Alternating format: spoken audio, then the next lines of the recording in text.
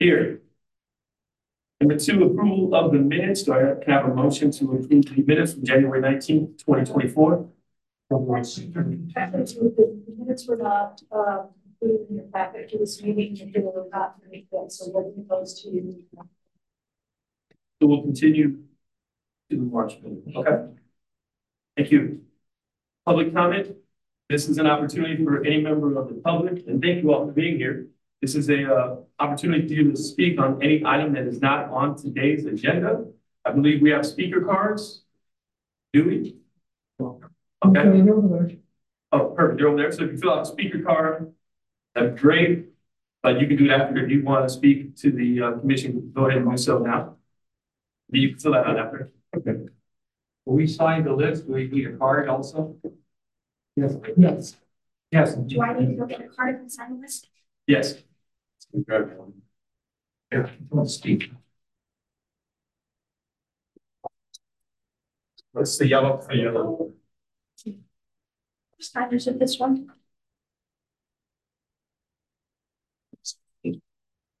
Good afternoon.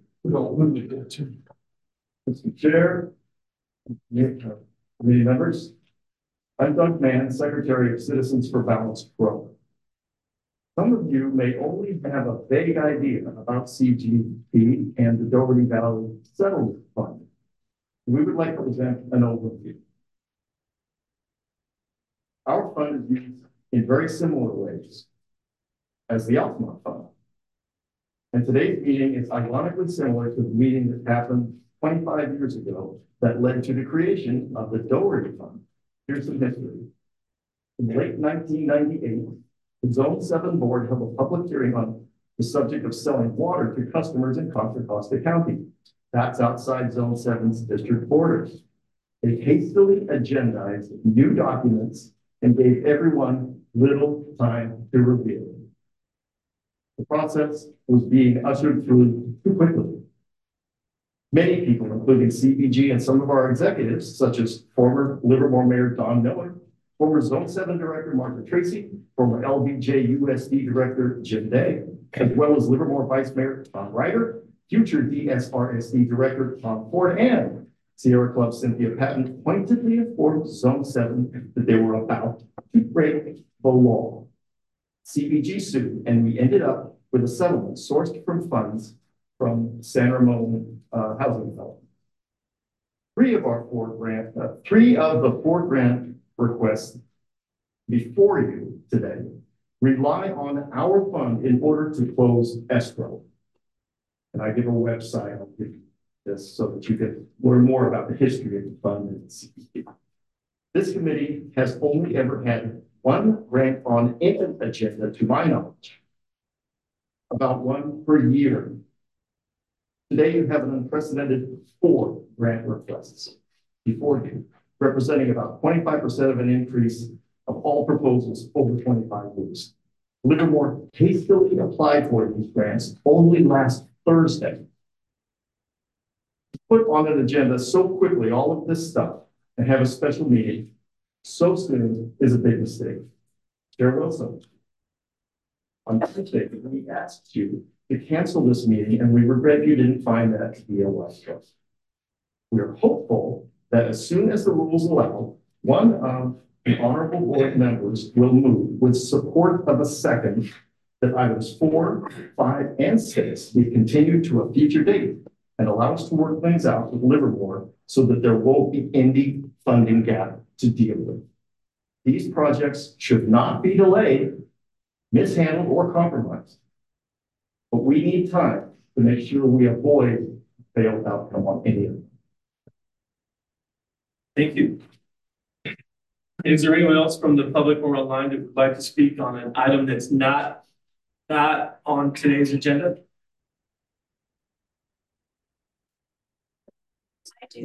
I do. Yes, here. 2 different ones.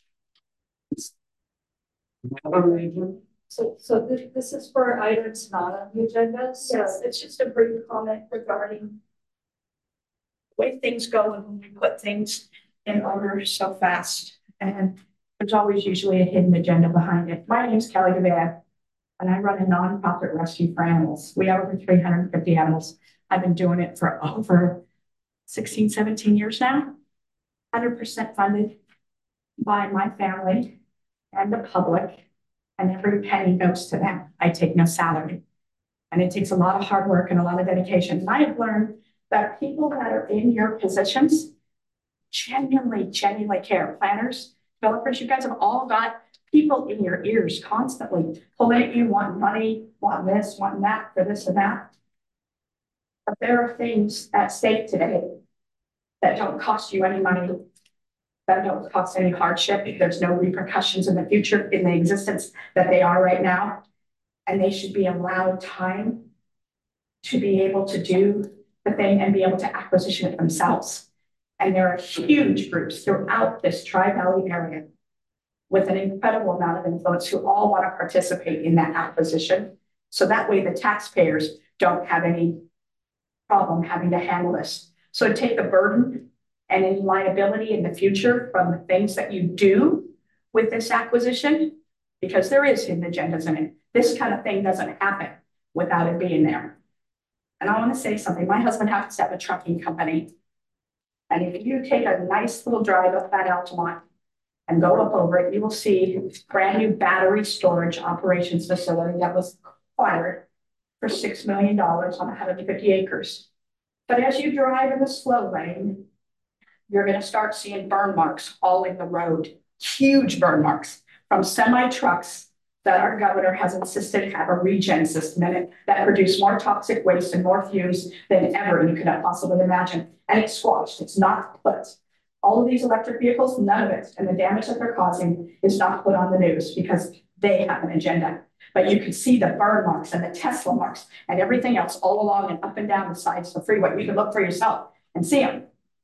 And yet we've built hybrids that are efficient and they're a nice balance, and we're ignoring them. 8 years ago, all of you in this room remember the huge crisis that we had here in California with our energy and our electricity. You remember, we had no power, and in the heat and in the winter, we were all suffering because we hadn't had the power, and we had to buy the power from Oregon and Washington and Arizona at a cost 5 times more than what we were putting out. And we got Schwarzenegger in there, God forbid, somebody who's literally in the public's eye. And he reconciled it. And he made it so we could all enjoy the rest of our summer. Nobody was thinking of the consequences of the mass intake it's going to take to have battery power and the toxicity and all of the problems that's going to have with these battery plants and them burning up. Last year, my husband was in one of those trucks that caught on fire and burned up, and he almost lost his life. And nobody knows about it because they're hushing it up. You people in this room have an immense amount of power, an incredible amount of power. And everybody coming to you, 99% of the time, you're all saying yes. You have the right to say no. You have a right, you don't owe these developers anything. The source of government is one purpose, to protect its people and its property. That's what you're supposed to be doing because you genuinely care. And none of you are going to be in the positions you are in another 10 years from now. Is this the legacy that you want to leave? People leaving in droves because they can't stand toxicity and battery plants that are being put at the bases of the Altamont because that's the best place, because what they didn't tell you in the governor's new plan is that those semi trucks that are all now going to be powered by batteries, they can't make the load when they're showing them and they've got their nice female. I appreciate your comments, but your time is I'm almost just closing. Those battery trucks, when they're fully loaded, can't make the trip up there. That's why they need to have power stations everywhere, because they can't make it. So who's going to absorb the cost of that? All of us. All of us. And who's going to be able to handle all of that electricity? All of us.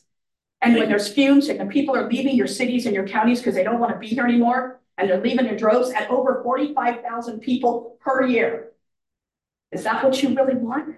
Or do you just want to wait a little bit and take a breather from it all and say, you know what, let's get back to this later. Because right now, that land is being handled really well. Thank you. Thank you so much. Do we have any more speakers that want to speak on items that are not on today's agenda? I thought there was one more person in the back. Thank you, Jesus. We wanted to speak on the cross when you get to item 6, I think it is. Okay. Perfect. Thank you. I have a question for council. Is there a way we could just go 4, 5, and 6 together? Hear the staff presentation together? That way the staff doesn't have to go in and out, in and out, in and out. We can vote on them differently, separately, however we want. But I'm wondering if the staff just can present all 3 at once, if that's okay. Is that all right with you guys? Just so they not interaction, just we can speak on, public can speak on the items individually as many times as they want. If they want to speak on 4, 5, and 6, we'll give them the time. But just for staff's perspective, if they can just run through all 3 of them.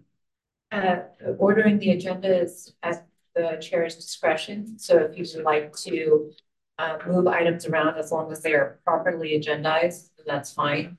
Any action taken on those items should be clear as to which item the action is on. Okay.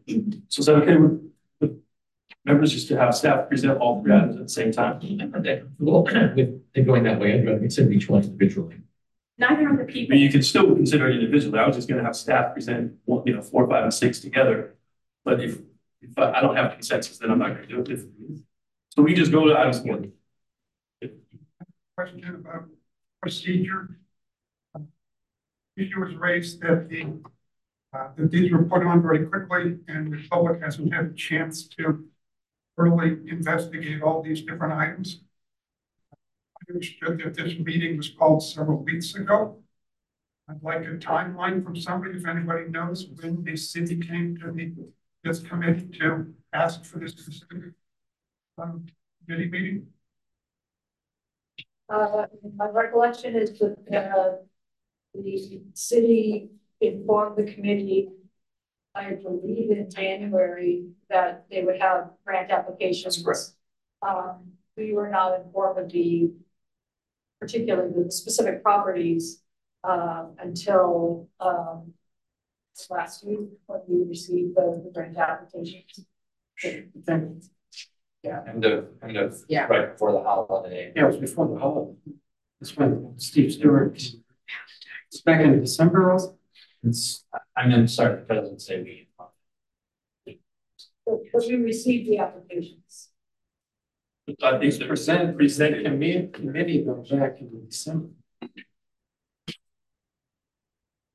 there was a reference under future agenda items, I think, by Mr. Stewart in our November meeting that this would be coming. Yes. Nothing came. And then I think you, Mr. Riley, at the last meeting made reference under future agenda items that this will be coming to the next meeting. I think. That's the way I remember it. That's my recollection. I'm just wondering because the next meeting is actually March and this is a special meeting. I'm just wondering if the committee thinks the public's had enough time to thoroughly investigate all these different ins and outs and political politics behind some of this and whether we need to put this off to the March meeting. Else want to? Oh, I don't, but I'd second that. I can tell you that it has not been staff's or this committee's or particularly staff's role in the past to look at the political issues or anything like that involved in considering a grant application. This settlement agreement is very specific about what criteria the committee is supposed to consider in considering a grant application.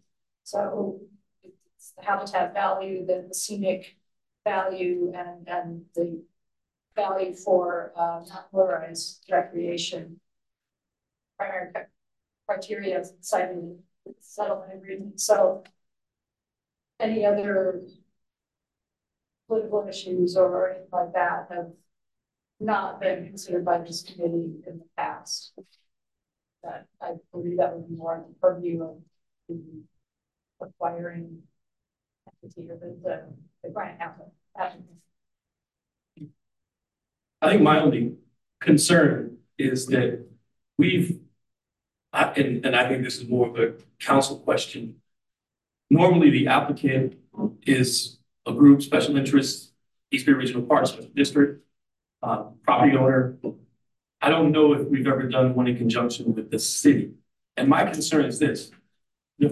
Am I, and and I ask this because people can turn perception into reality when you're in the political realm.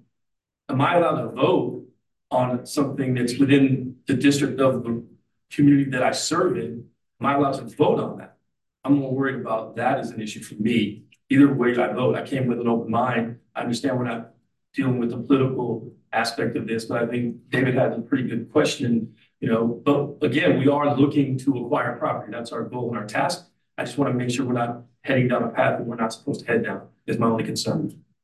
The committee has made grants to multiple kinds of entities in the past, including to the city of Livermore. It's not been past practice to refuse when something is happening on behalf of the jurisdiction of the as the assigned committee member. Okay. And I will have that, you know, the reason that these are on the agenda and this was published within the timelines and beyond the timelines for a special meeting under the Brown Act. Multiple actions are possible. The purpose of it being agendized is for discussion and action. So if there is a desire to take action to continue the item, to approve the item, to disapprove the item, those are all within the committee's discretion, and that would just be subject to a vote. Good. Thank you. Anyone else? So item number 4, it would be the grant proposal for the Hartford Hills property. The chair, or good afternoon, chair of the committee. So the city of Livermore is presenting 4 distinct applications for funding this afternoon. I wanted to talk about the Hartford Hills property first. But before we got into that, I wanted to provide a brief background as to Livermore's open space acquisition program. So the city of Livermore has their general plan policy to encourage and facilitate open space preservation in and around the city. And we have a robust and successful open space program to do so. And the city acquires open space parcels for preservation and perpetuity for open space and conservation purposes. You know, open space easements are placed on those properties, and often Livermore works with partner agencies like the Tribal Life Conservancy or the ARPD or others to manage those properties. And so specifically, oh, sorry, if you go to the next slide, that'd be great. Specifically, we're requesting for, again, here's a map of the 4 parcels that we're looking at. And for 3 of those, we're looking for open space conservation and perpetuity. And we'll begin with slide 3, that'd be great. We'll begin with the Hartford Hills property that's located just to the west of Springtown. So it's about 82 acres in size. You can see it's located just to the west of the existing subdivision and urban growth boundary for the city of Livermore. It's bisected by Altamont Creek, and we've included some images there as well. You can see some of the annual grassland. There's an image there of the wetland as well. There's areas of lowland. Next slide, please. And so the city of Livermore was contacted by the property owner to inquire whether the city would be interested for open space preservation. After investigating the biological report and the site, the city is interested in open space preservation on the site. So we've worked with the property owner. We got an appraisal for the property, and we've got an offer letter of intent for about $1.9 million for acquisition of the property. So all in with other transaction costs, the total cost for the project here would be close to $2 million. And the city of Livermore is requesting the Altamont committee's funding for about half of that. So like $980,000. But the city of Livermore would provide the other half, $980,000 in its own open space funds. Next slide, please. So according to a biological study prepared by the applicant, the property does have significant biodiversity value on site. There have been confirmed incidences in the past of special status species, particularly of red-legged frog and tiger salamander. You can see those stock photos on the left, but also habitat for other special status species like fairy shrimp as well. The property also has a substantial recreation value because it represents a critical gap in the trail network, a proposed trail network for the city of Livermore. So we're showing a graphic here of the city's active transportation plan. You can see Trail T6 there runs along Altamont Creek and through the property. And so if the city is able to acquire the property, we could ultimately construct the rest of the portion of the trail on the property connecting to the Los Colinas overpass and ultimately to the rest of the city's trail network. And this would significantly connect Springtown residents to the rest of Livermore. In addition, the property scored high marks on the committee's strategic land value tool for its recreation purposes, given its ease of access from existing subdivisions to the east. The property also has strategic value. Again, we noted that it's along the city's urban growth boundary.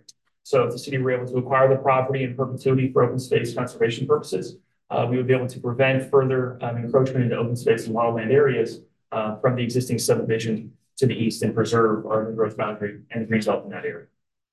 Next slide, please. So just as a recap, City of Livermore staff has found that the property does meet Altamont Open Space Committee funding criteria. So we do have a willing seller for the property. City of Livermore will be providing additional funding for the property. And we've got biodiversity, visual non-motorized recreation, and strategic land value. And it's for those reasons that the City of Livermore requests that the Altamont Landfill Open Space Committee expend $980,000 in open space funds to assist the city's acquisition of the Hartford Hills property for conservation and open space purposes in perpetuity. Thank you. Thank you. Any questions or comments from members of the committee? Mr. First. Mentioned that the T6 trail is part of the recreational value of that area. How committed is the city to actually building that trail?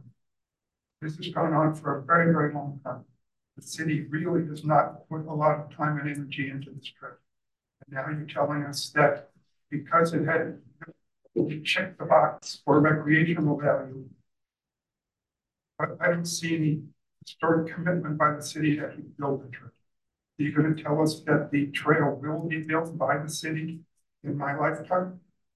So, the city council has approved the active transportation plan, which calls for those trail improvements in that area. And so the council would have to program construction of that particular trail into the city's capital improvement program. But it is the intent to fulfill the active transportation plan and construct that trail T6 to connect Springtown to the rest of the city network. If I'm not mistaken, the past general plan by the city also included that trail 10, 15 years ago. That trail has been on the city's plan, been on the LARPD plan for at least 20 years. The city hasn't done it. So you're saying this new general plan, it's there, it's going to be built, but it was on the previous plans. So I'm still trying to get a commitment from somebody from the city to tell me that's going to be built. And otherwise you should check off the box that it has in your recreational value. And then I think we concur that in order for us to legitimately check that box, that we do need to take a more active approach. What happens when we own the property, though, it gives us a lot more ability to actually construct that trail. We're not dealing with a third party trying to get easement buying that put a trail on that. So I do think once and if we buy it, if we get it, then we can program it into our CIP budget, and it's our property, so we don't have to get that easement, which sometimes can be difficult. So I think that can help, and we will prioritize that. Can you clarify that the Yes, please, go ahead. Can you clarify that the cost per acre is now $23,000? That is correct. On the appraisal. 23.9. 20, I got 20, but 23. That's quite an increase over the information that we recently cost per acre. Probably in 8,000, 9,000, 10,000 range. That's 28.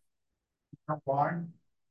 Yeah, so we spoke to the appraiser about that. We had an outside appraiser conduct an appraisal, and they had mentioned that the proximity to the city boundary, the flat kind of lands of the property, and the county's land use designation to build a single residence and potentially ADU as well, kind of all factored into the appraisal value.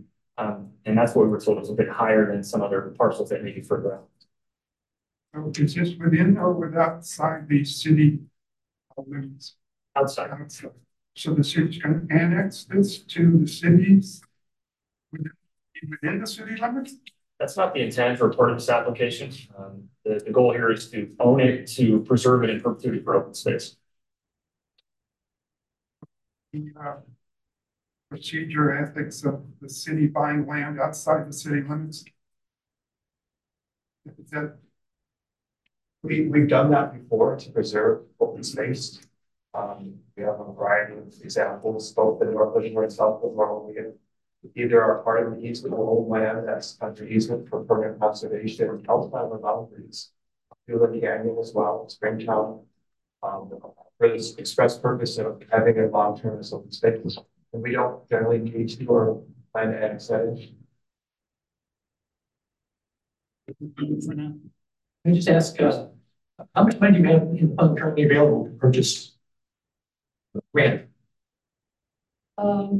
It's over $21 million. $21 million. It's that, and yeah, is that just for the east side? Yes. Correct. All right. Well, in regard to the price per acre, not only this one, but the others we'll talk about later. Looking over this information we just recently provided, past purchases and the cost per acre, I noticed that only two of them was having to do with Dual Canyon Road purchases. Does the purchase price, does the grant amount exceed 50% of the total purchase price? And it seems in many cases, most cases, it's far less than the total purchase price. Here we're being asked for the grant 50% of the total cost, and some of the others are fairly large percentages as well.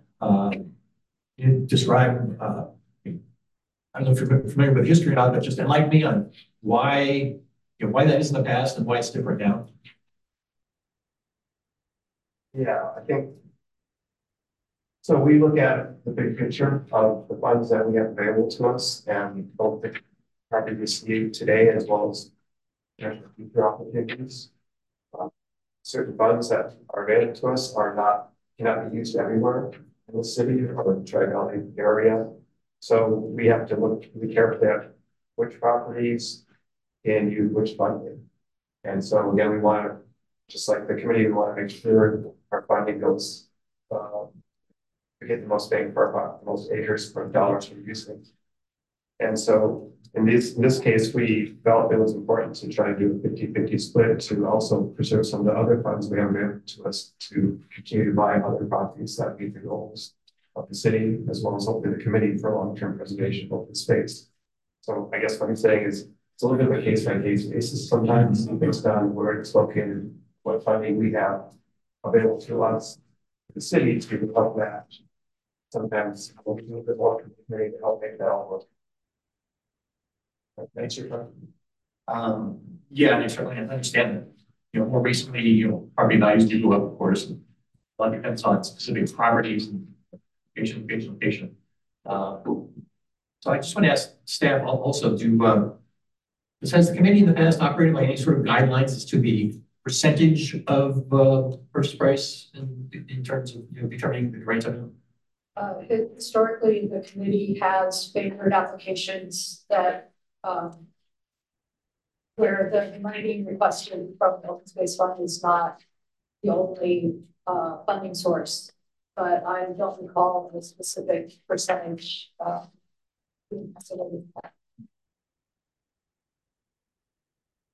Okay.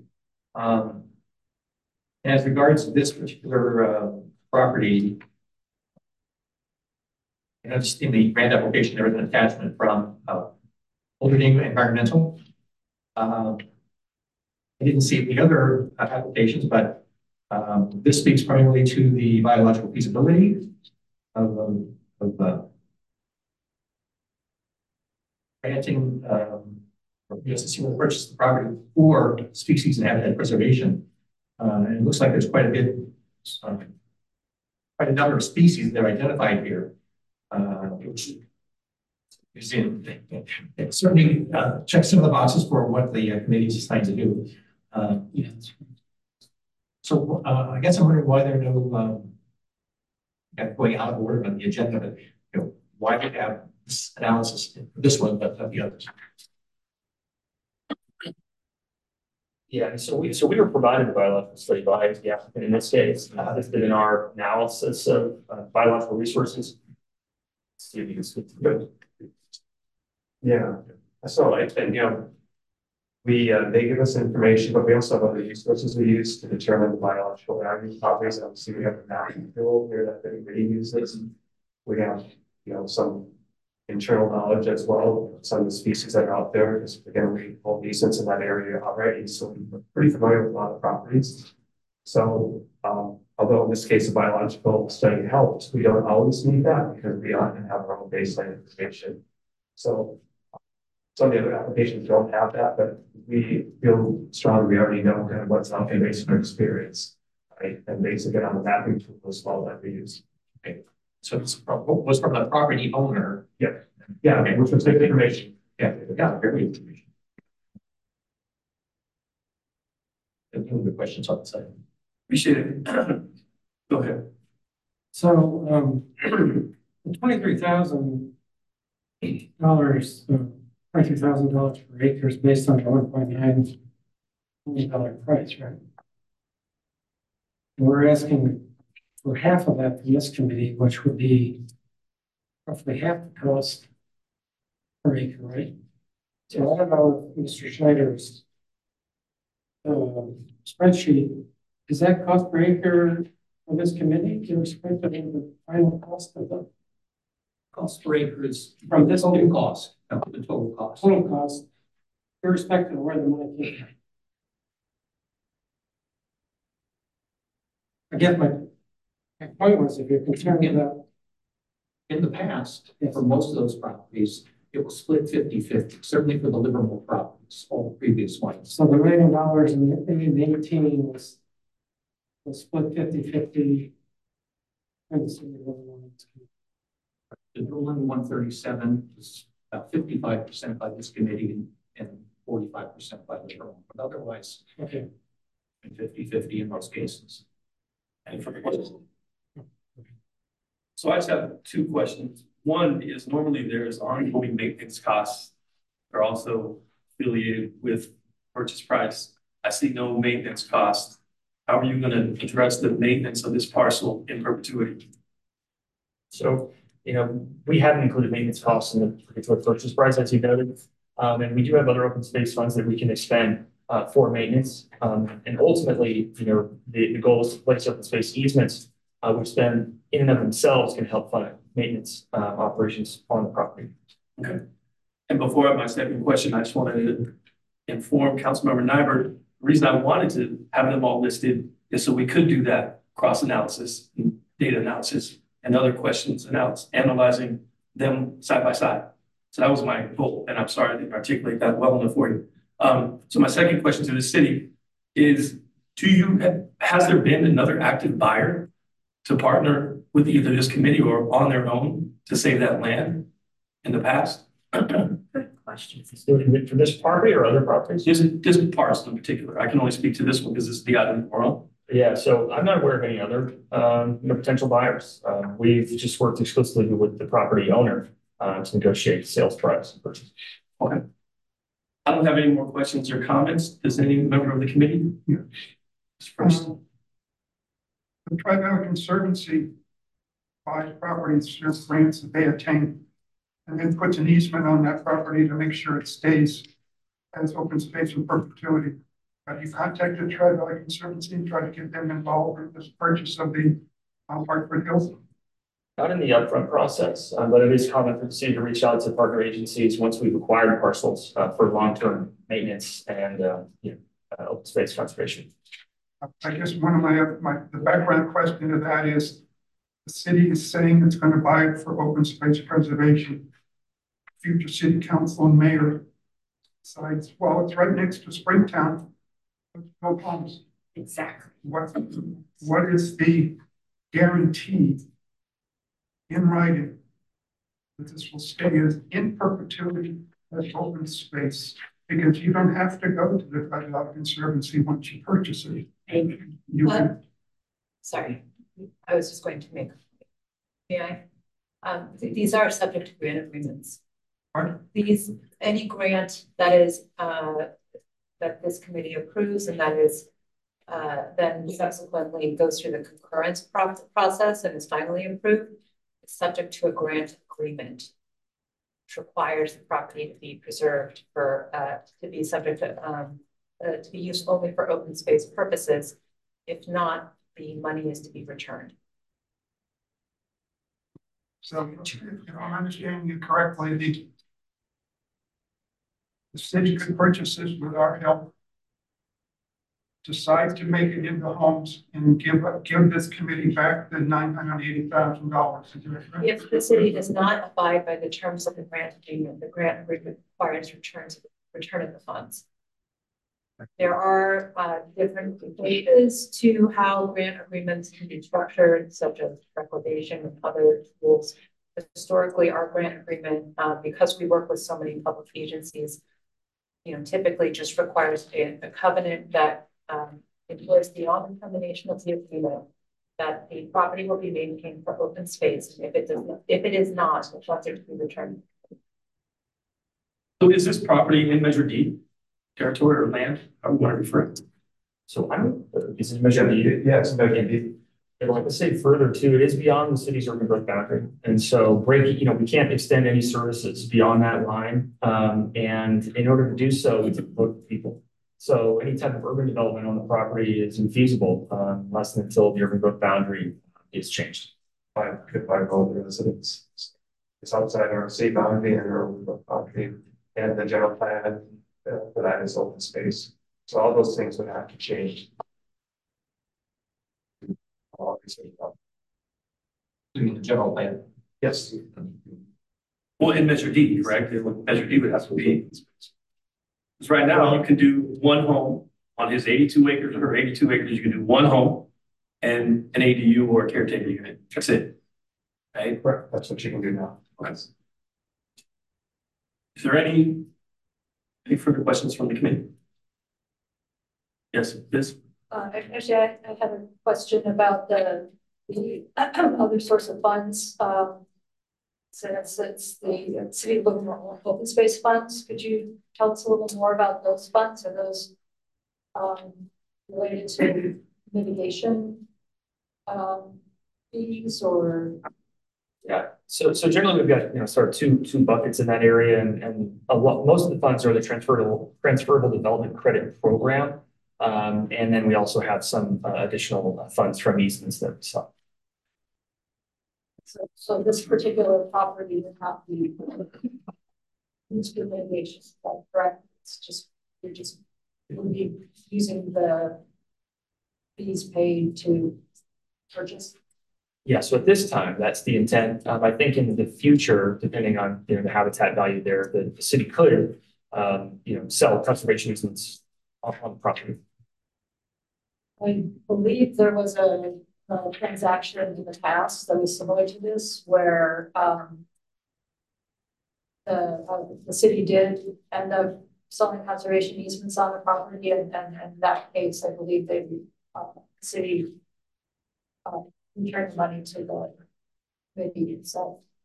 Right? I don't know of that transaction in particular, but there is a requirement in the settlement agreement that the funds not be used to acquire property where it is to be a condition of approval.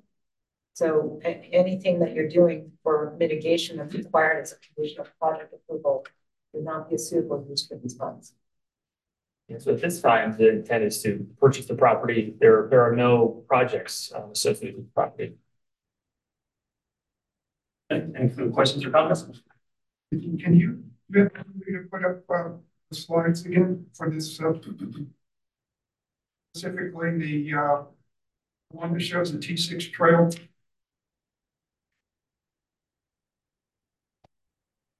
Second to the last slide.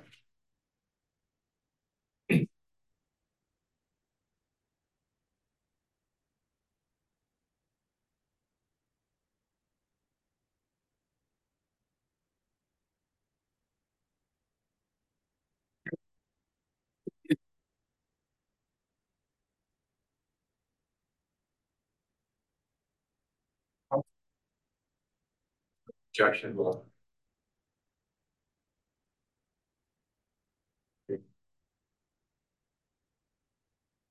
meaning you're saying that this has recreational value because of the T6 trail. T6 trail, when the city took us out there a year ago, before COVID,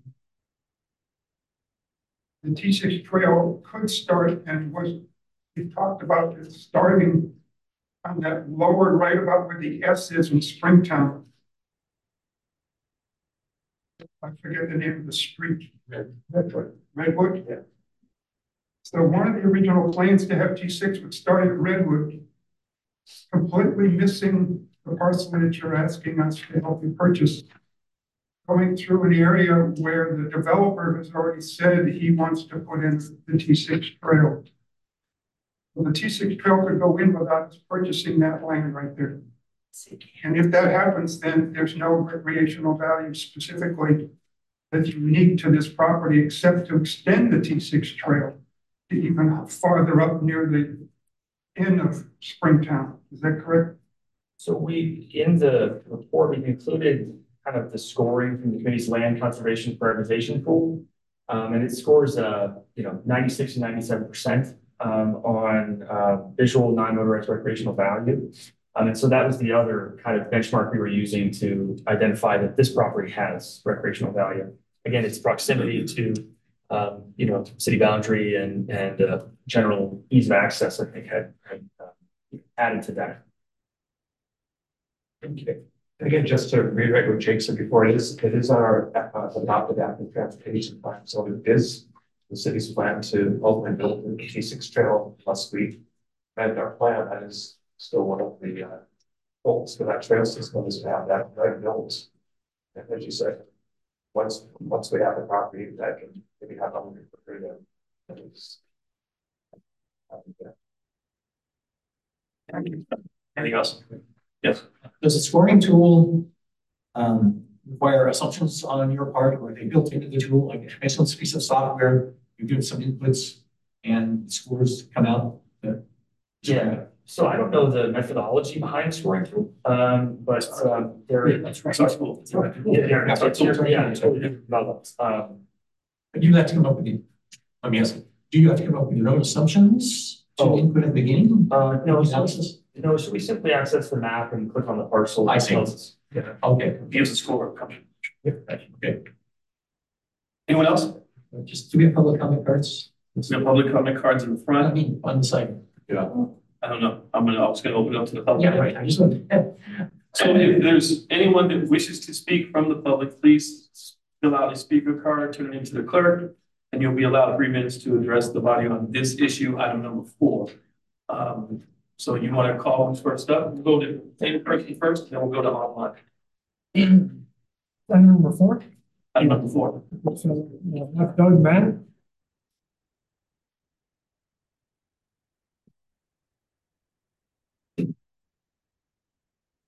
But man, Citizens for Balanced Growth Secretary. This is an excellent example of a worthwhile open space acquisition. The criteria match is obvious, and the price seems fair. The problem is the city of Livermore demands to be the owner. On January 25th, 2 Native American organizations sent letters to Livermore requesting that they be given equal consideration for ownership of any land transactions involving environmental preservation on historic allotted land. We asked Livermore soon after for an update on whether Livermore had made contact in preparation for the due consideration. They have not. The financial component of the application relies on Livermore open space funds. We believe this is a typographical error. Livermore contacted CBP a while ago about eventually using Doherty as a source for this purchase. If so, it is too confidently presented as a given. More accurately, it is just potential, as they have not completed their obligations under the settlement at this time. There is no guarantee that they will do so adequately to complete the transaction. If they attempt to draw the fund anyway, they will be in material breach of the agreement, which will not only in court, but potentially involve Zone 7, ESRSD, and ACFCWCD. Alameda County Water Department. Livermore's role is to manage the city. When an adjunct activity like county property environmental stewardship has no better option, the city can step in. What they should not do is abuse the grant process in a swiftly orchestrated land grab, knowing full well that better suited owners may exist. We urge you to deny this grant with the expectation that it will come back to you soon, possibly under modified ownership terms. And I would like to add, that's the end of my board approved comments, but thank you, member first, for that question on the permanence. That's been a question that we have been asking about our fund, how permanent is this? And I'm very happy to have had your important information on that. I presume you're the attorney, and it makes me uncomfortable. And there's a whole lot that we are going to be doing to make sure that our grant funds that have gone out in the past are permanent for those properties. Absolutely permanent. Thank you. Thank you. Thank you. Next speaker.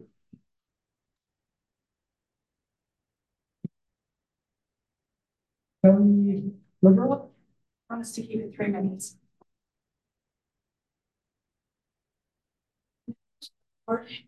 You young lady, you're amazing. I've been to several city council and city meetings for San Joaquin County, for Altamont County, and other areas. And you genuinely have a vested interest and are asking brilliant, intelligent questions instead of just taking what they give you, which is your job. You're doing what you guys need to do. But I just want to say one quick little thing. This land is already great where it is, and there are other people who are interested in actually in all of these properties. And like you said, which I did not know, they would give the money back. But do they give it back with interest? Do they give it back with the same sense of integrity that the property had before it was borrowed? You guys have the ability to say no. And you're asking great questions, Mr. Wilson, Mr. First. You're asking amazing questions. But I want to challenge the people that just recently, back in the 70s and 80s, it's not that long ago, who said, we don't have enough trees out there for the bags. So we want to start using plastic bags. Remember, we all used to have grocery bags, but they didn't have to pay for them. Our grocery stores had to. They needed money. There was a hidden agenda, so they went with plastic bags. Now, my ranch, which is on the Altamont, I was inundated with them. It was horrible. But after a little bit of time and then blowing against, they disintegrated into nothing, which was great. But then somebody got the bright hidden idea, let's get some more money. So they started charging all of us. Try being there on Thanksgiving and buying your groceries and not having the bags. So they made these bags bigger and thicker, and all under the pretense that it was going to be fantastic. We're going to clear out our landfills. We're going to do this, we're going to do that. It just came to notice that our landfills had 4 million pounds in the past of plastic. Last week, they announced there's now 8 million. We're being taxed to fill our landfills. And that's something with more plastic than ever before. So now they want to ban them all together. We do things in extreme instead of just saying, no, let's think it out. And with every one of these things, you guys have beautiful questions. There's no reason, because that land has all stayed there and been fine, and it's going to be there if you're meant to have it. Because in the end, it's all about God. So that land's going to be there in the future. You can say no. You can say, let's just revisit this. Let's put it on an agenda for 90 days from now.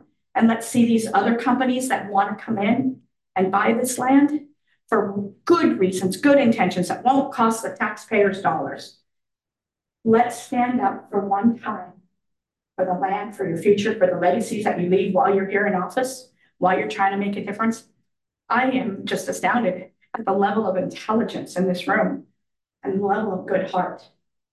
And I hope that all of you guys at the end, when you sit there and look at all of this, that you'll just say, you know what, we'll put this on an agenda. Let's get a little more information. Let's make a really wise decision, because right now the economy doesn't bear just spending money for nothing. And it doesn't bear. Right now, your money's sitting 21 million. It's sitting there earning some interest. It's earning better interest than it ever earned 10 years before. It's earning far more. And then you want to go out and spend it and hope that somebody else is going to buy it, pieces of it up. Do you really want to sell it to a battery plant that's going to drive people out, cause toxicity and problems? Do you want to sell it to anything else?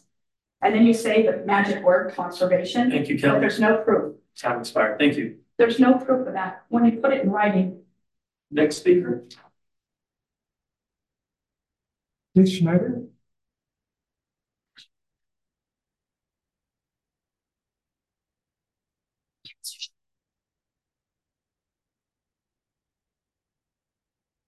So I'm Dick Schneider. And I've got a point to make about all four of the grant proposals. I'll speak to this one, but it carries forward to all of them, them all in perspective. There are 271 acres of all four of the grants, less than 300 acres. The total cost of this committee's share is $3,680,000, 18% of the money that's in the account now.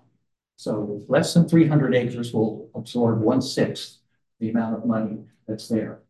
The cost per acre, there was a cost per acre for this grant, but on the other three, I don't believe the cost per acre is in the application.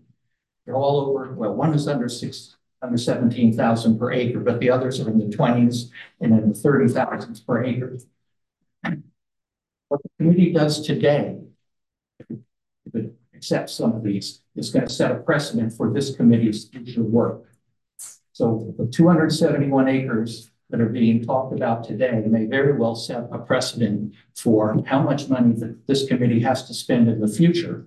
And there's some, John, you probably know better than I do, 315,000 acres in East County where we can spend the money, where the committee can spend the money. Have to think about what this precedent is going to be just in terms of the money. I do also have a question about the recreation uses of the property. I did see the trail alignment. Recreation is the second priority for the use of the open space funds. The primary priority is habitat, native biological diversity. Recreation and protection of biodiversity sometimes are in conflict. You get people out on people riding their bikes, and people are not around. Some people go off off the trail. And so I'm wondering, how is this land going to be policed, if you will, to prevent those kinds of misuse of the recreational value that will harm the biological value? Thanks. Thank you, Mr. Snyder. Next speaker. Jim Keith? I could stand here. Not for the. Sure. Okay, thank you very much. Okay, I am Jean King. I would like to say, I think you can probably all hear me. I have a little bit of trouble hearing the attorney. Did I understand you to say that if the money goes to this property and then they don't keep it for open space, then all they have to do is give back the amount of money to this committee and they can maybe not keep it for open space? Or did I misunderstand? There is a condition of the grant agreement that requires that this acquisition be used to fund properties that will be maintained for open space. If they breach the agreement, then we have all remedies available at law, and the agreement provides they must return the money. So suppose, this is very close to the city's urban growth boundary. Suppose the city decides they really want to expand out and bring it in there and have it for urban growth. All they have to do is return the money that they got from you, and they can do whatever they want with that property. As the city planner said, there are other obstacles to doing that don't have to do with the grant agreement. But the grant agreement requires that the funding from this body be used to fund property that will be held in perpetuity for open space. May be sued. Okay, I'm just a little bit worried about, since it is next to the property. And so what I think might be a good idea is to require maybe the conservation needs to be put on the property. That's just a thought by TDC or something like that to guarantee that it will be open space. So that may not be possible. That's just my thought that's going in my little head. Okay. The other thing is, ask the city, isn't there another piece of property that's out there in that same area that's owned by the city? I understood there was one. I think I took a tour of it one time with TVC and said, here is a property that's out there someplace. And we looked at it and it's been, if this is true, and maybe I'm incorrect, if this is true, that is not being managed well by the city as far as I can see. It's being allowed for people to use off-road vehicles on it, and it's not keeping the habitat there. And so I think it's very important that we make sure that the habitat is preserved by the city. And I'm not sure the city is taking care of that other property, but I may be wrong. I would just like that cleared up. And so with off-road vehicles and things like that, that's my question. Thank you. Thank you. Any more speakers in person? Brian Sheehan? Brian? Mike's on the next one, but I'll speak until it's relevant.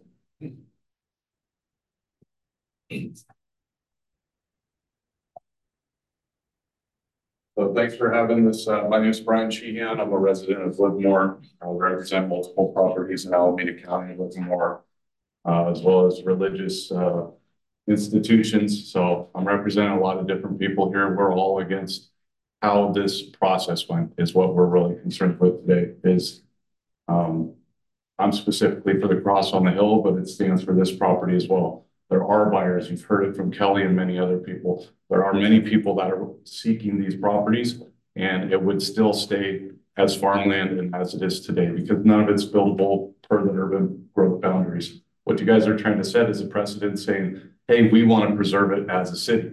Well, that takes the ability for me to maybe buy the property out or some of my friends to buy the property, and I have good intentions of the property that I manage. So with that being said, we'd like to see at least a month's time. When I saw the property, I had a week to respond to this. So that's not proper time. Brown Act, what's the time frame on that? 24 hours. 24 hours. Wow. That's government working for you. You guys are working for the government. Please represent your people well. 24 hours doesn't work for me. I have a 24, 48-hour shift. I wouldn't be able to be here. Thank God I am.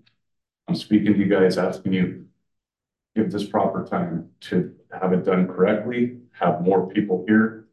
This whole room, you're going to need a bigger venue the next one. Okay. Yeah, no idea. So we're representing so many people here, and you're only seeing a few faces, but there are thousands behind every face that's here. And we're all the voters. I don't know what seat you guys sit on, how I can vote you in or out, but trust me, as you guys cross people or help people in the community, that's how you keep your seats. So right now I'm against how it sits. Don't like the government taking over any more property that me and my friends can buy and manage as farm, open space, to live more in the valley, in the community that we live in. I lived on the corner of Merdell and Alden Lane growing up. That is 5 acres of farmland that I grew up on, wiped out. Can't see my house no more. Wouldn't even know what it looked like. Think of Ruby Hills. Okay, this is all how it all starts. The city takes on some. They say the intentions are good. Zero growth boundary. Nothing's going to happen. Here comes a shopping mall. Here comes a battery plant. Here comes my cross. Jesus saves, gone. Millions of people see that every year. And I'm going to speak about that when the cross comes up. That's why I'm really here, but I'm here vested for everybody that's speaking for all these different properties. Thank you for your time. Thank you for this process. So, Thank you. Next speaker in person. Bill Turnquist. What's that? Bill Turnquist. I'm with the cross only. So when we get to the cross, I'm going to speak to him. So anymore on item number 4. We're done with you. Anybody online? Do you have a? Please let them know. Go ahead. Hi, I'm Carol Silva. I'm an alternate to the Sierra Club representative to this committee, but I am speaking on behalf as a member of the public. In addition to being a member of the public, my residence is on Ponderosa Drive, which is located towards the end of the paved path. And I want to speak about a couple of different issues. One issue is that ever since the beginning of COVID, there are lots of people that walk on the paved path. A lot of them sing way out loud. Some of them have electric bikes and they have radios or whatever electronic devices attached to them. A lot of people have cell phones and they talk extremely loudly. And because my resident is towards the end of the paved path and the arroyo has a nice wide spot, people just stand there and they can talk and they can sing for hours. And I'm not kidding you. Anyway, but the real reason is I think this process is going way too fast, especially when I consider the our ranch conservation easement, where there's the fiddleneck plant that is well, we went ahead and everything's been approved for the conservation easement, but there were several meetings on that. And yet all of a sudden this springs up as a special meeting with very little notice in regards to what's on the agenda. So I'm sorry, I'm going to backtrack a little bit. Why I'm talking about the paved path is because of my concern for habitat. Not only is there the noise factor that ends up scurrying out egrets and blue herons, but there's also a lot of people that feed ducks bread. Well, that's not good for ducks. And it's just real disheartening because it causes them to be ill if they eat so much of it, and they could die. Anyway, the other reason I'm saying slow down is because of the indigenous community. They should have a voice in this. You know, the Europeans, etc., colonized this land and created land ownership when it was the tribes that were here moving from one area to another. Thank you. Thank you. Anybody else online?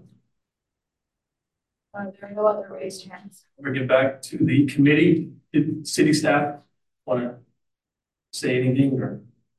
Yeah, I think if I could ask Andy Ross, one of our staff at the city in the economic development department to talk. He also has two hats. He also was a big part of our open space program. I'd like to see if Andy could talk a little bit about the management of a couple of our properties and generally how we approach management. If you wouldn't mind, Andy. That's okay with you. Yeah, absolutely. Yeah. So, Just fill out a speaker card. yeah, okay. Thanks. So there were some questions about city holdings near this site. I think things brought up. City owns about 300 acres in the Springtown area.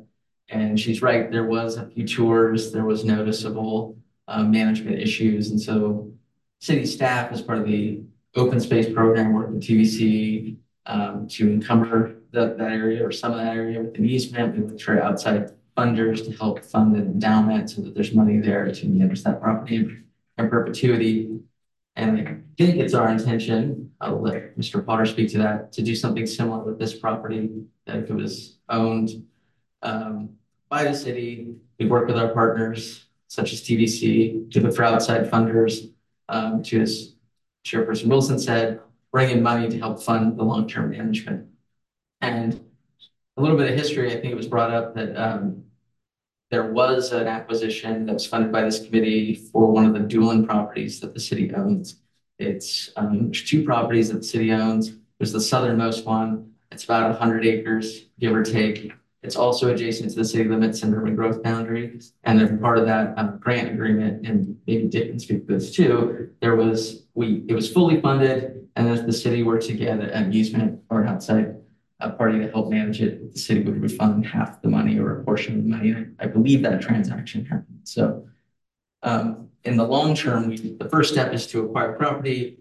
Then we work with our partners to enhance the resources and restore them, and then preserve them through conservation easement for the long term. That's kind of the order of operations. Happy to answer any other questions the committee might have. Thank you. Any other questions from the committee? No, I'm just under conservation easement, as mentioned several times, is it the intent to then have a conservation easement from this property? Yes. So in perpetuity would really mean in perpetuity in that case? Yes. No possibility of breaking the grant agreement? That's the intent. I can say, well, you know, I've been at the city for close to 25 years. We've never run long conservation easements. We've never built, suburban developments on a conservation easement. We hold them long term, hopefully for perpetuity. That's the way they're set up. That's not been our intent for many years here. It's to hold us as open space, and that's what we've done. A really long track record, actually. Again, going back 25 plus years in South Livermore and more recently North Livermore, holding easements, and keeping them as open space and managing them with partners. That that's their specialty. Sometimes we're kind of a silent second partner. So we find the right folks to partner with to manage these properties. So again, I hope our track record speaks for itself. We have not long in these conservation easements. So in case folks are concerned about that.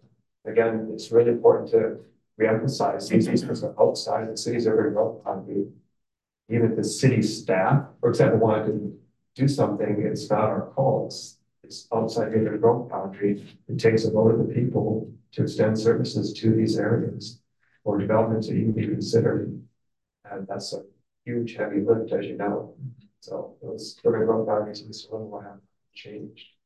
So I want to emphasize that. Conservation easements also were transaction in their own right, working with the land trust, and it takes some time, it takes some funding.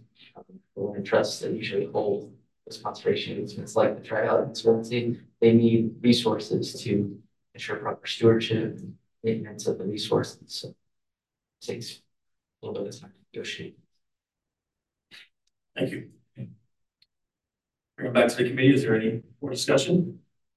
I'm having a hard time comprehending what appears to be a straightforward, rational use of funds to purchase property for the purposes that we exist to do, and then the opposition or the consternation. I understand that the time frame involved, the concern about acting too quickly, moving too fast. I mean, I kind of get that, but I sense a lot of distrust of the city of Livermore, and I'm not part of the city of Livermore.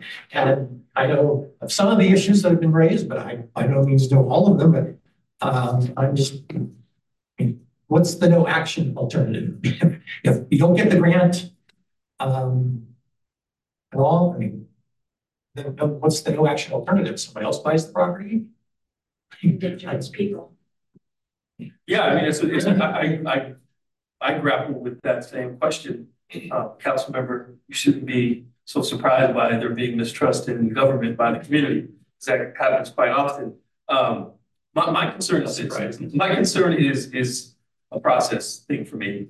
I don't fault the city of Livermore. They did brief us that this was coming, but in all honesty, if there's an opportunity for another partner to partner with, or another person or entity that wants to contribute to buying this, and we can keep our powder dry, I certainly would like that to be fully vetted and looked at before we use our funds to do so, because like Dick was saying, we are and would be setting a precedent. We are spending a little more than what we would like to spend. But on the flip side, and what I grapple with is we haven't had applications in a long time. We don't get a lot of people coming to us for funds. So I don't want to lose the opportunity to acquire this parcel in perpetuity as open space. I don't want to lose that, but I do think there's a question of process. And if there's more time that can be given, we could continue for 45 days to 2 months to look at those options. I think that's a reasonable approach.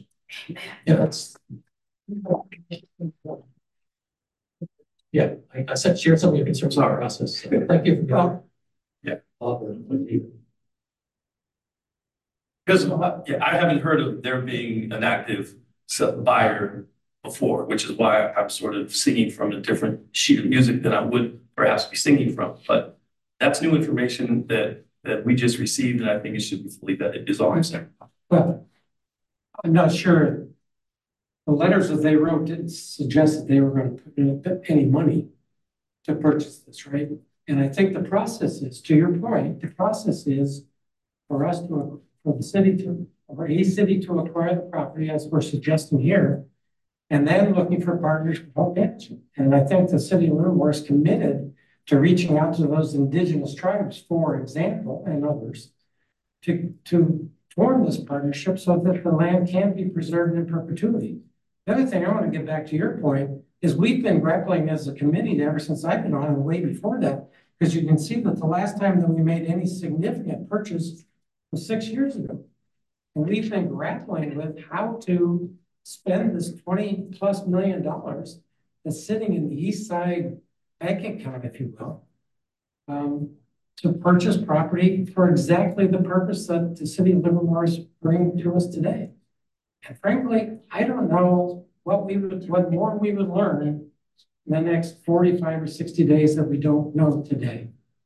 And so I don't see any reason why we shouldn't move forward with this. I think the guardrails in place to maintain this in perpetuity as open space are there. I mean, Mr. Riley has mentioned several times that it would take a vote of the people to extend the urban growth boundary. Planning one. Sorry, Sorry, Bob, you're planning one. Go ahead. no, I don't need you interrupting. Thank you. It would take a vote of the people to change the urban growth boundary. And I don't think anybody has any expectation that we would go down that road of this. I think, wasn't there, I thought that there was, the owner of this property, I thought, had looked for a developer to whom to sell it. Is that true? I thought I remember somebody from staff telling me that. Yeah, sure. The owner did approach the city about annexation of the building. And we And we said, said no because of the reasons Mr. Clarkson. right. And at that point, the question was raised with the city wanting to buy for. Yeah, so I mean, and the owner of the property has tried to come up with other ways to divest. I think that's the point is the owner of this is, as I understand it, is getting on in age. He or she is looking to divest some of their holdings. And so they came to the city to see if we'd be interested. So to me, it makes perfect sense, given that we've worked hard. This committee has worked hard to advertise. We have this money to purchase land for open space. Somebody has come to us, I guess coincidentally as much as anything, serendipitously, I suppose, to purchase this. And I think it's the right time. And I don't see waiting is going to add any more information. I'm absolutely committed to have the city continue to look for partners if and when this is purchased. So I'm very much in favor of approving this today. Spend money just what you got. Just first of all, that's. I'm really mixed mind on this because on one hand, as a trails advocate, I'm really interested in T6. Taking a close look at this, if you start that T6 at Redwood, then you don't need this property in order to build T6. And there is some suspicion.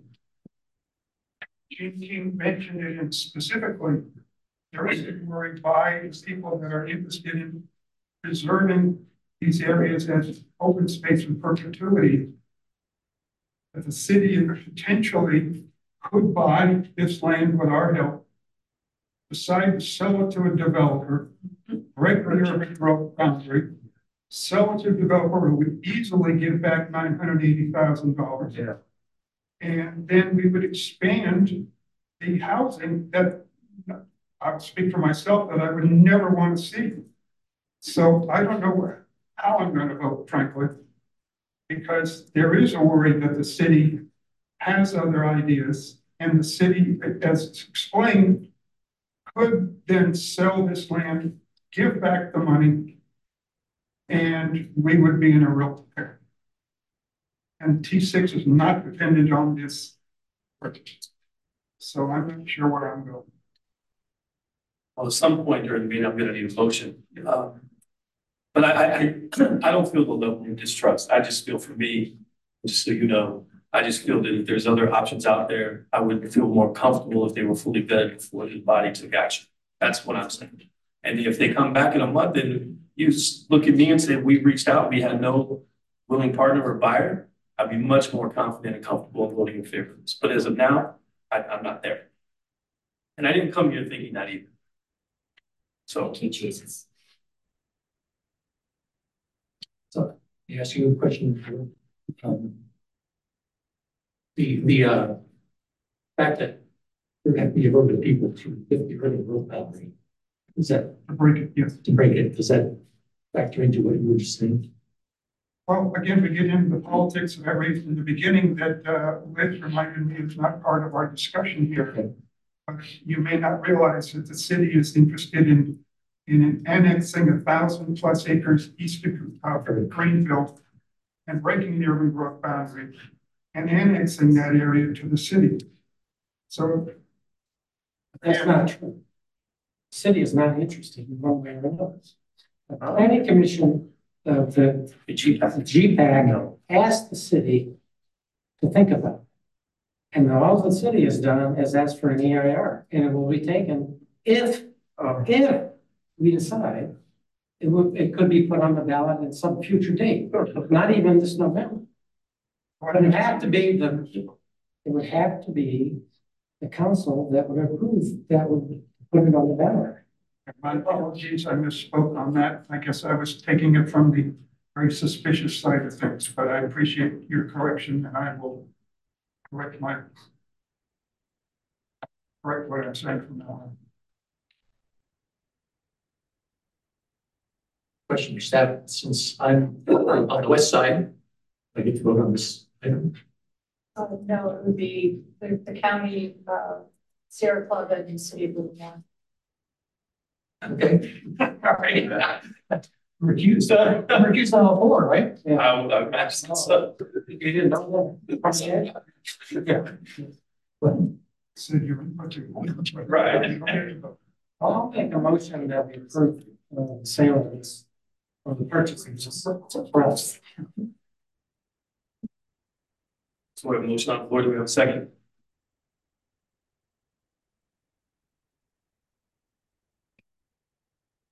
So I'd like to entertain a substitute motion that we table this for 30 days and ask staff to look at other options and bring us back at our March meeting, and we can make the determination at that point in time. Unless I'm hearing that there's a sense of urgency from the seller and or the buyer, the seller rather. I know that these sellers get a little antsy when they're dealing with local governments. I'm dealing with a purchase on Mines Road to build first or create first SUD in East County. And we've been battling the state on the Williamson Act for over 6 months. Thank goodness the seller is patiently waiting. Otherwise, I would have lost that property and the opportunity to have an SUD out here. So as long as the seller is not getting antsy, then I would appreciate my substitute motion to be looked at. Seconded. Second.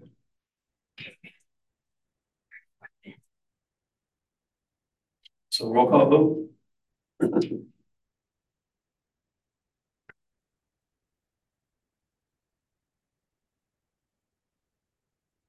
Councilmember Hybrid. I'm sorry, Yeah. you're not voting.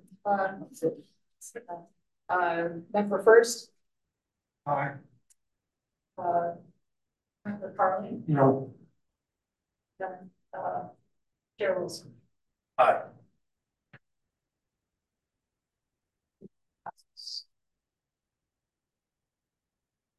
So that brings us to item number 5.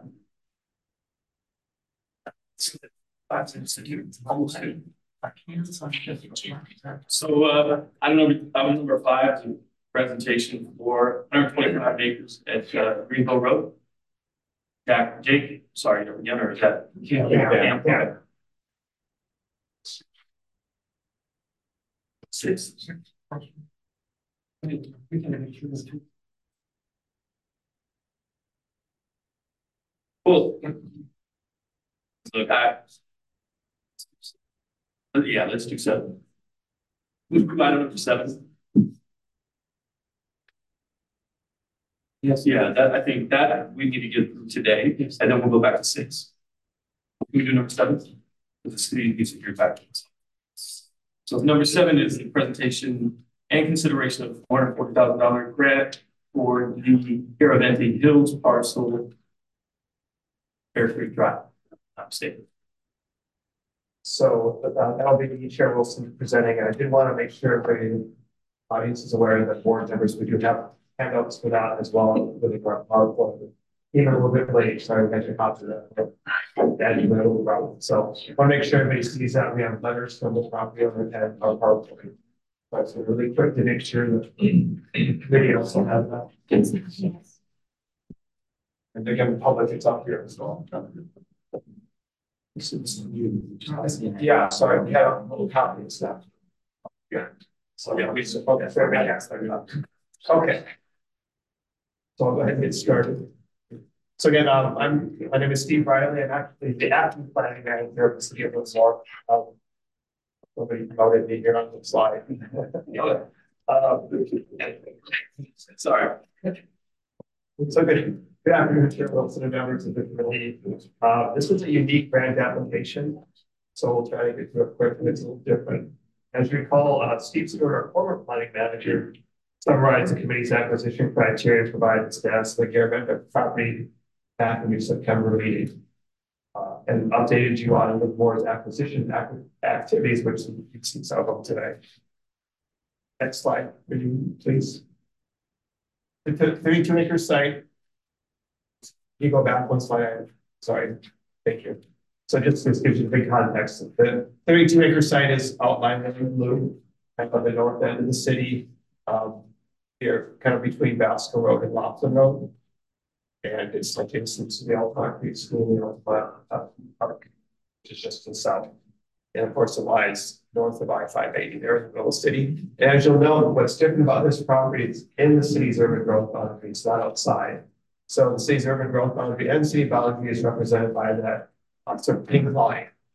This was inside the city. Okay, next slide, please. So here's a close-up view of that same map. This image includes the city's boundary painted in the North Livermore urban growth boundary in the dotted line. So they're coterminous here in this area. This image includes the city's general plan designation, which is UL1, that stands for urban low residential, which is 1 to 1.5 dwelling units per acre.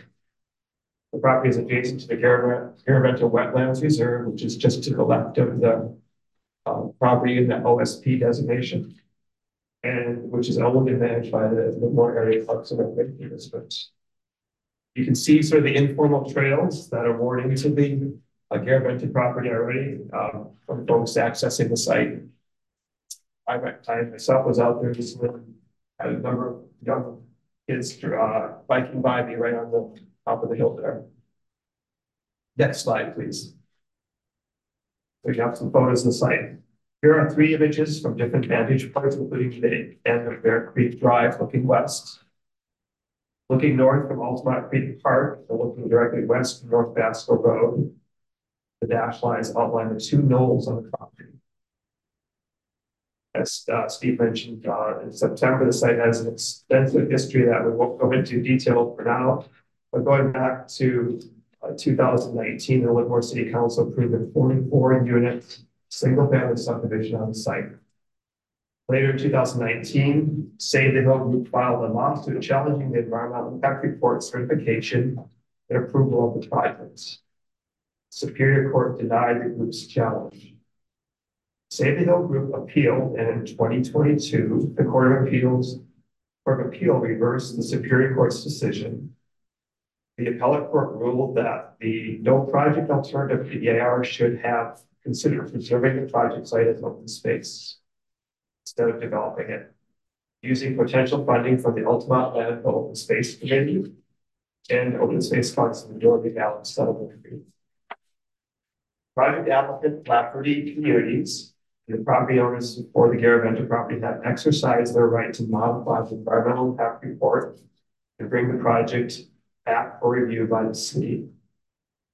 Consistent with the court's findings, the no project alternative analysis of the EIR will be modified to provide with the potential of preserving the site as open space with funds from the Altamont Land Open Space Committee and from the Dorothy Valley Open Agreement Fund. In response to the appellate court's ruling, the city presents this application to address the deficiencies in the EIR prepared for the 44-unit residential development proposed on the property. In other words, we're required to seek funding from this committee as well as the Dirty Valley Settlement Agreement to preserve this site as open space for the judge's orders. Next slide, please. You see the Open Space Committee's funding criteria, the two criteria that are in the agreement. So just a quick review for things that you already know. So next slide. So based on that funding criteria from the Altamont Open Space Committee on the previous slide, we did our analysis. There are documented occurrences of California tiger salamander and California red-legged frog nearby, and the site consists of non-native grasslands that has potential to serve as dispersal and or excavation habitat for both species. Bird calls were observed on or nearby the site in the past, and they are expected to forage and nest on the site. You see some of the occurrences around the sites right there in the middle, and some of the occurrences are in those hashed circles. Next slide, please. The seasonal wetland, which is 0.004 acres in the western portion of the project, which is shown on this slide, is potentially suitable habitat for vernal pool fairy shrimp.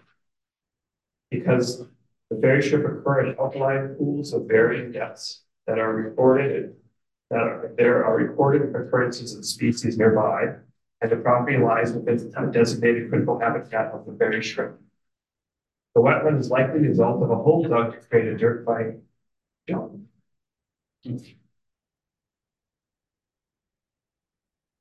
Next slide, please. So here's another close-up of the site. Again, you note that there's suburban development to the south, across the creek, as well as the school to the right of that. The site includes a couple of knolls with varying elevations between approximately 537 and 607 feet above mean sea level.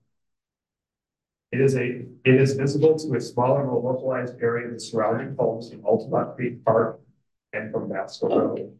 The property has a 0.24 rating from viewshed on the community's mapping tool. Private property does not have formal public trails, but again, the public does access the site and has more informal trails across the site, which is likely to result in a 1.0 recreation rate mapping tool. Next slide, please. And of course, you see the funding criteria, the first two that are the agreement, and then the additional criteria that's been adopted by the committee itself. So I'm going to address these next three criteria, 3 through 5. First of all, regarding strategic value and land protection. The property is within the city of Livermore, North Livermore urban boundary, and within the city boundary. The city typically seeks to strengthen the urban growth boundary by acquiring properties beyond the boundary to control and stabilize land use. According to the mapping tool, this property is not within the top 100 parcels for land conservation and prioritization. However, the property is directly north of Altamont Creek and east of the Garaventa Wetlands Preserve, owned and managed by LARPD. So the property would be strategic in terms of its adjacency to the Garaventa Wetlands Preserve, and the parcels to the north where drainage flows to the greater Springtown Alkali Preserve. The subject property gets a 0 in the 3 connectivity categories of the mapping tool. The next criteria, additional funding sources. City staff would meet and confer with Citizens for Balanced Growth to utilize open space funds from the Dirty Valley Settlement Agreement to contribute half of the acquisition and transaction costs, approximately $440,000.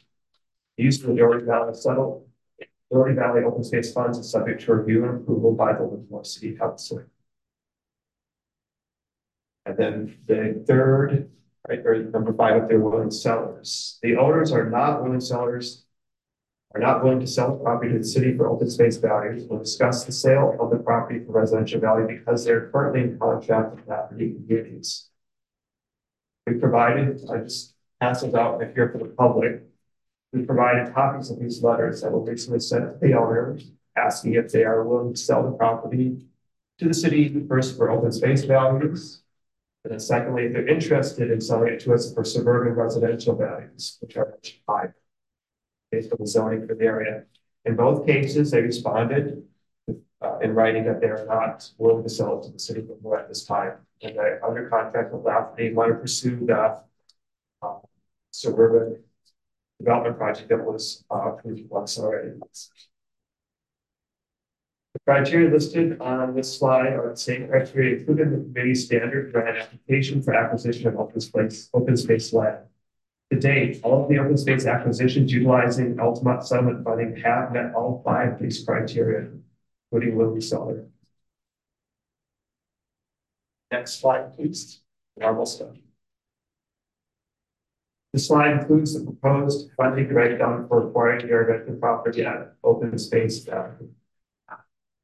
Based on the 5 criteria used by the committee to determine whether to contribute towards the acquisition of the property, which includes a willing seller, the property does not appear to be eligible for funding from the Altamont open space fund.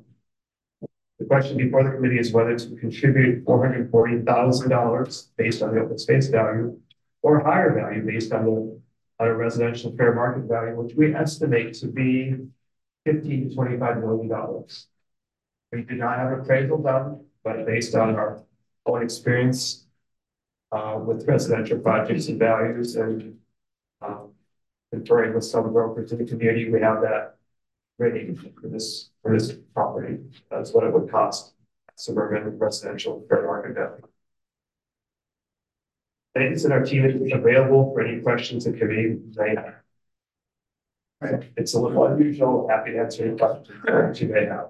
Yeah, thank you. Any questions from members of the committee? So just to confirm, we did send a letter to the trust asking if they would accept the development price for the property and they turned us down. Yes, we have sent, again, there's 2 letters that we sent that asked for open space value. And second, we said they're not interested. Secondly, are they interested in talking to us about selling it at fair market value? And they said, no, we're not. We didn't give a price for the second letter because we hadn't done an appraisal. But yes. Anyone else? No questions. Wait. First, yeah. In your grant proposal as listed by the county website, your grant summary, it says if any applications for permanent open space preservation. Right now it's zoned residential. Does that mean the city has the intention of rezoning it from residential into open space? So this is just the first step of what would be a long process. If they wanted to sell it to the city, then in that case, we would talk to them about open space, long-term open space. Yes, there'd be a number of things that have to be done. Can't speak to the city council. They have to make, if, for example, the general plan was changed to be open space as a residential, that would have to be done through the city council action to change that. As well as the zoning would have to be changed to some sort of open space zone. So, yeah, there's a number of steps that would have to happen to. My basic question is that right now it's zoned as residential, and now you're saying 15 to 25 million. If this funding if our committee and Doherty Valley and the city got together, raised the 15 or 20 million dollars to purchase it, if they were willing sellers, which they're not, but if they were willing sellers to sell to us at fair market value, and we were all able to raise the 16, say $20 million, would the city be willing to rezone it as open space, where the value of that land would go from 16 to 20 million down to million plus? What's the city going to say? That's not good use of taxpayer money. We just bought it for 15 million. We want to develop it, which goes against the whole rationale for this committee to help fund that. I think that'd be up to the city council. City council's the body that would change the zoning. I guess I'm sort of asking in a roundabout way, is the city willing to change the zoning if the grant application says it's for permanent open space preservation? I don't know how you can predict the future. Are you asking? So, just a little perspective. The way, again, what we're doing here is we are following the direction of the court and what steps we have to take to ensure that we have legitimately pursued using this land as permanent open, or pursuing as permanent open space. Again, we're been directed over both this committee, the Missouri Valley Settlement Committee, to ask that question. Staff's perspective, we think our open space money can go much further in other acquisitions because the cost of this land is, again, at suburban values right now. That's what we would have to pay, 15-25 million. And again, even that, they're not interested. So we're, if in fact it does, if they are willing to, yeah, we go through a lot of steps.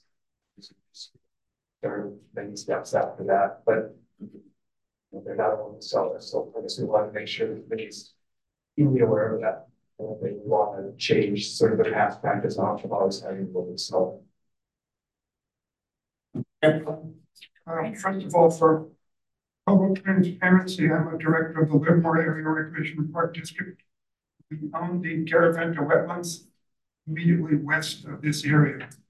I'm speaking for the LARPD. The LARPD has never discussed this property, the Garaventa Hill. The LARPD has never discussed it nor taken any position on it. I'm not representing the LARPD today, representing the Sierra Club, but people should know that I am a director of the park district. Full transparency is that I have given money to Save the Hill to sue the city because of a variety of different issues, but you should know that I have already put my money where my mouth is. Thank you. My concern is, I appreciate it. my concern is that when the city lost this lawsuit, and you tell me if I'm going to the political side and I should stay quiet. When the city lost the lawsuit, they were told that they didn't include several options, including a no action option. And it seems to me that this is being brought, this grant request is now being brought to us, potentially not as a legitimate grant request, because you know you don't have a willing seller. But in order to fulfill the requirements of the court, to be able to say you did everything you wanted, the court wanted them to do, wanted you to do, and now you can go ahead and approve Lafferty because you as the city have fulfilled the court's mandate. And I'm not sure that that's really a valid request to us. Well, I appreciate that comment. With no more questions, yes. Maybe unrelated to this at all, but how is this property treated, if at all, in the new Livermore housing element? Well, it's had suburban zoning for about 50 years, at least 50 years, actually, maybe longer.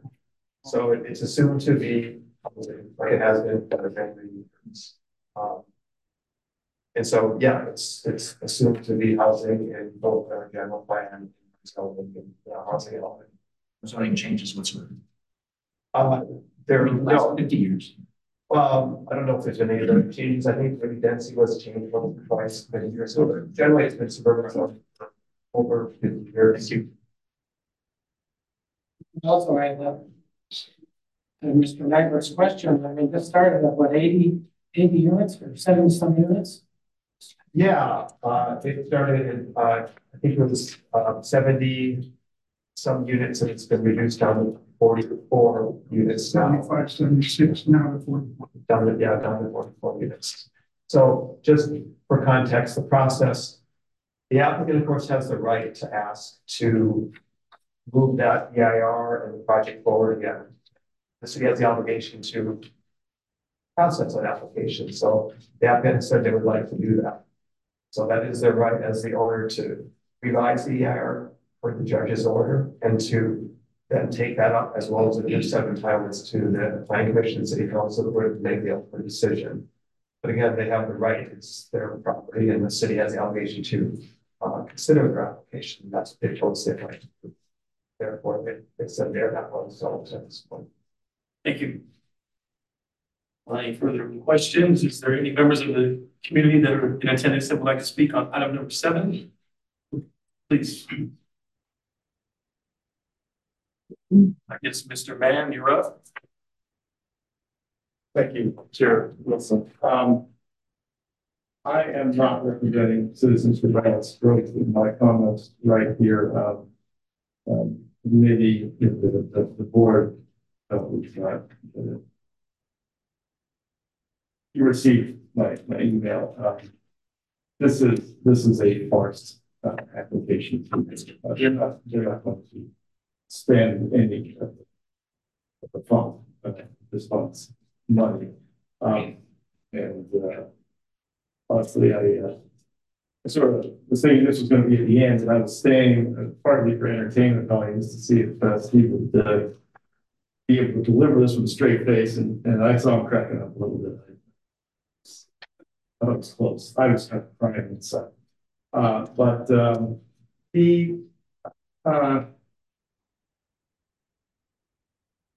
Let me just say this. Make this very clear.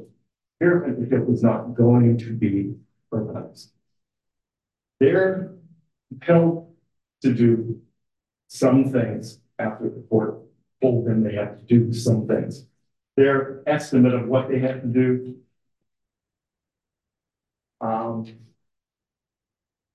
This is going to be another years long process. We're not going to be buying anytime soon, as long as the developer is as delusional as they are, if they think they can make a successful project out of this. So now I'm going to put on my chief financial officer hat, which is my day job. And I'm going to say to myself, okay, what do they really need right now? Because we have to make a decision. So I don't want to take it. What do they really need right now, and what's best for you? And I think probably this is one case where what they need and what you need is probably about the same.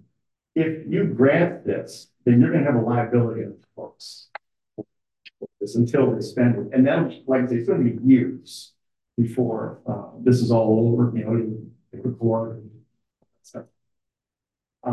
If you deny it, they've still got what they need today because they came in time. And you get to keep up the books. So that's what I recommend. Thank you. Next speaker, is that Dick Schneider? Yes.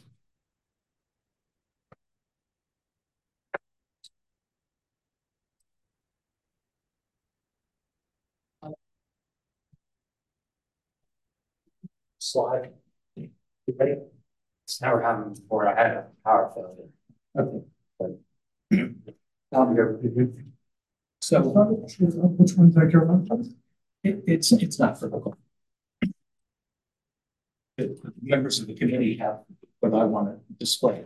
So my name's Dick Schneider. I'm going to echo what David first asked. Is this really a serious proposal? Is this trying to get something done to check a box so that development can move forward? I don't think it is a serious proposal. The city has proposed spending $31,250 on the cross property, which is a 32-acre parcel, not very far from this parcel. They're asking for $27,140 per acre for this property. The cross property is outside the urban growth boundary. It's designated, it's got a Williamson Act contract on it. It's not going to be developed. This is inside the urban growth boundary, land unit development zone. It should have, at a minimum, a higher value than what is in the proposal for $880,000. What I wanted to, there we go. This area here, this triangular area, triangle and the square next to it, is called the Farber property. This committee helped fund East Bay Regional Park District to acquire that Farber property in 2011. The Farber property also is inside the city's urban growth boundary, also planned unit development. And the project received $41,000 per acre. If $41,000 per acre were applied to the Garaventa Hill property, it would be equivalent to 55, I'm sorry.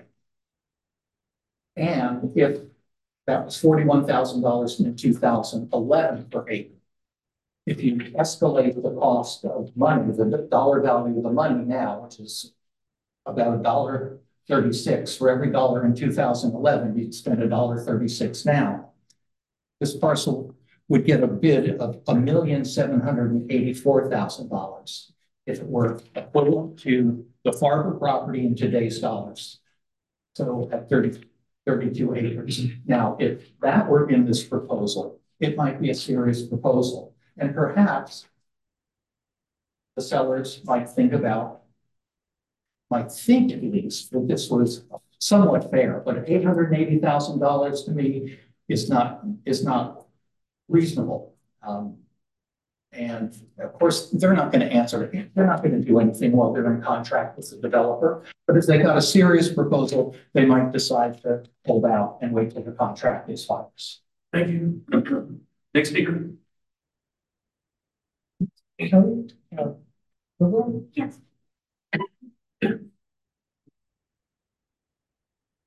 And I know we do have one person online. Thank you very much, especially because as people get to vote on the lot things. And you, Mr. Wilson, for sharing great discretion. And you, Mr. Carlin, in 6 years, you haven't spent a lot of money. That's amazing in today's times. It's amazing. And I wouldn't be in this economy too anxious to hurry up and spend money. You're doing the right thing by waiting a few months to see who comes up and who's willing to preserve the very intention of what your heart is. Just because you have money doesn't mean you need to spend it. And I think you know that. I think you guys have used tremendous discretion. I think with this particular property here, as well as the other ones, we also need to go to the Livermore board and get things clarified before we're willing to hand out more money. Get things made very, very clear. And then go after it. Because none of these properties anybody's really going hard after. They're not. They're going to be okay if they sit for a little while longer, even just 90 days. It's not the end of the world. And I think that you planners have got a really hard job to do. Really hard job. You're walking a fine line. But at the end of the day, the legacy that you leave in your job, knowing that you've done a good job, you want it for us too, just like they do. And I thank you, all of you, very much. Trying to do the right thing in the midst of also trying to do a job. Thank you. Thank you. Any more in-person speakers? Anybody online? Just fill out a card and turn it in after. We'll go to Carol next. Carol, go ahead. Hi, I'm Carol Silva, and I'm all for saving Garaventa Hills and the open space there. It's a very unique, biodiverse landscape there. But I agree with the previous speakers that this really is not enough money. It's not going to incentivize anything. And it's like it's just something that the city wants to say, okay, we made an offer and the landowners decided against it. So yeah, I don't know how the motion is going to be presented or how the votes are going to go on this, but to me, it doesn't seem to be an adequate offer for the owners for Garaventa property.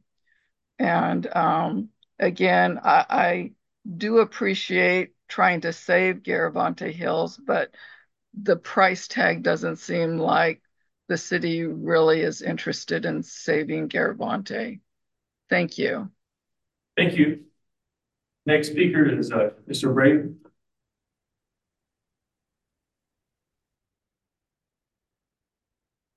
I will agree with all the people who are talking about the high economic value if you have land that can be developed into some luxury suburban housing. It's very hard to compete with that. But this thing is just reminds me quite a bit of Cayetano Park in Livermore, which is next to Los Cedars College. And if you go there and look up at those empty hills next to the park, it sounds like just like this, and there are people taking their little bikes up and down those dirt hills, and it's a fun place. Like apparently for the people are not just hanging out in the park down there; they're running up and down the rural hills, and they like that. It's very nice, and I've personally been to that one. Then there's this idea of Williamson Act contracts. Williamson Act contracts are apparently a scam in Alameda County. There's a place in Palomares Creek, an unnamed tributary of Palomares Creek, which got erased. The creek doesn't exist on paper because it's the Watercourse Deed Protection Ordinance is what it is. And that creek then had an airstrip extension put into it. And now that airstrip extension got inspected by county inspectors. And all these pictures show you an industrial stockyard down there, run by a giant concrete contracting company.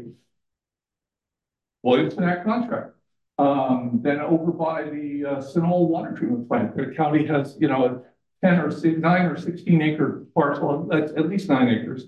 And the owner, Williamson Act contract, an excavating company, they paved it with hardback gravel and piled it full of giant diameter sewage pipes, concrete sewage pipes for a couple of years, and now those are gone, but it's now still paved.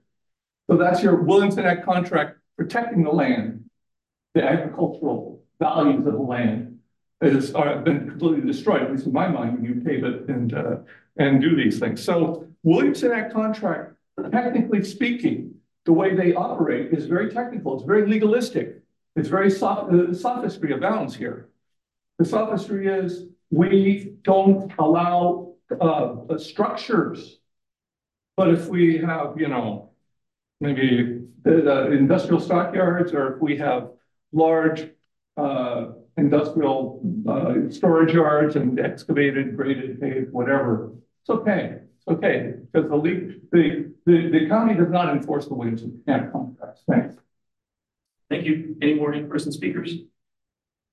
Thank you.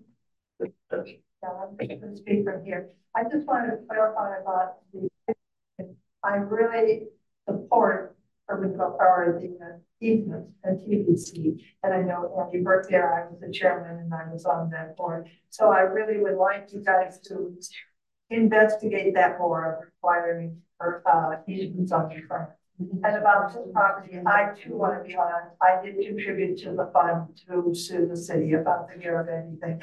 I think it's great property. I think it has lots of good habitat values. And I think the citizens around there don't want it. But you're never going to get it with this price. If you really think it's important, then you need the amount that you're going to offer that person. And that's a really hard choice because it is a lot of money. But I think you have to say, I'm not going to get it with this amount of money. If I really want it, you're going to have to put more money. Okay. Thank you. More public comment? Seeing none, I'll bring it back to the committee for motion.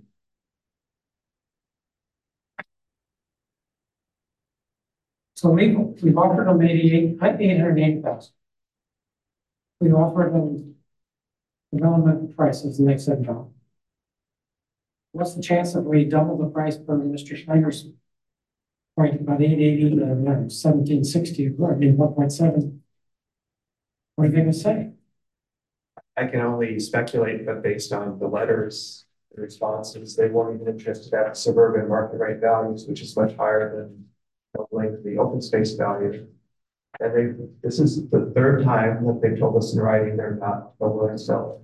They're in contract and they want to move forward with their development proposal. So it wasn't a surprise to us. So I can only guess, but I would be surprised if they would accept a higher open space value, even if it was double, since they said no. The third or fourth time. Well, I'll move that we offer 1.76 million, which seems to be what the public wants. Yeah, I can second that.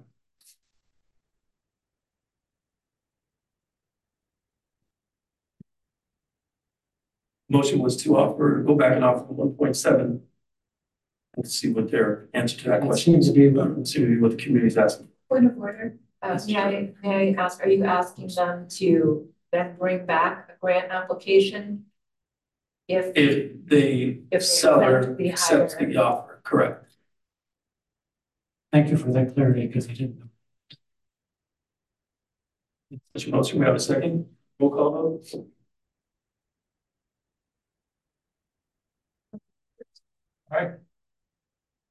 Member Farley, Aye. Chair Wilson, Yes.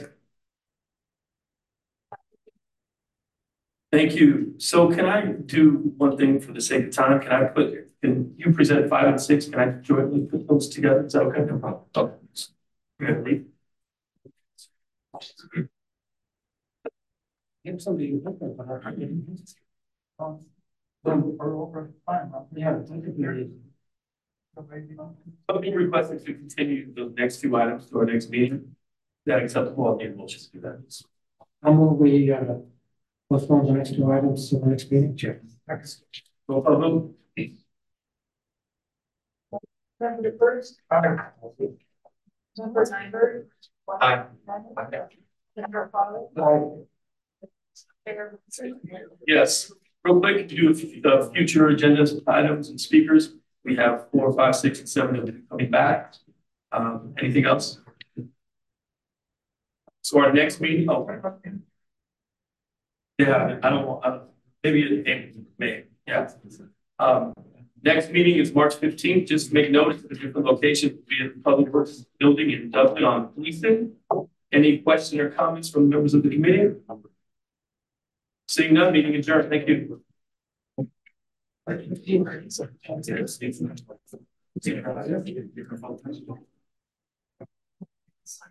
you.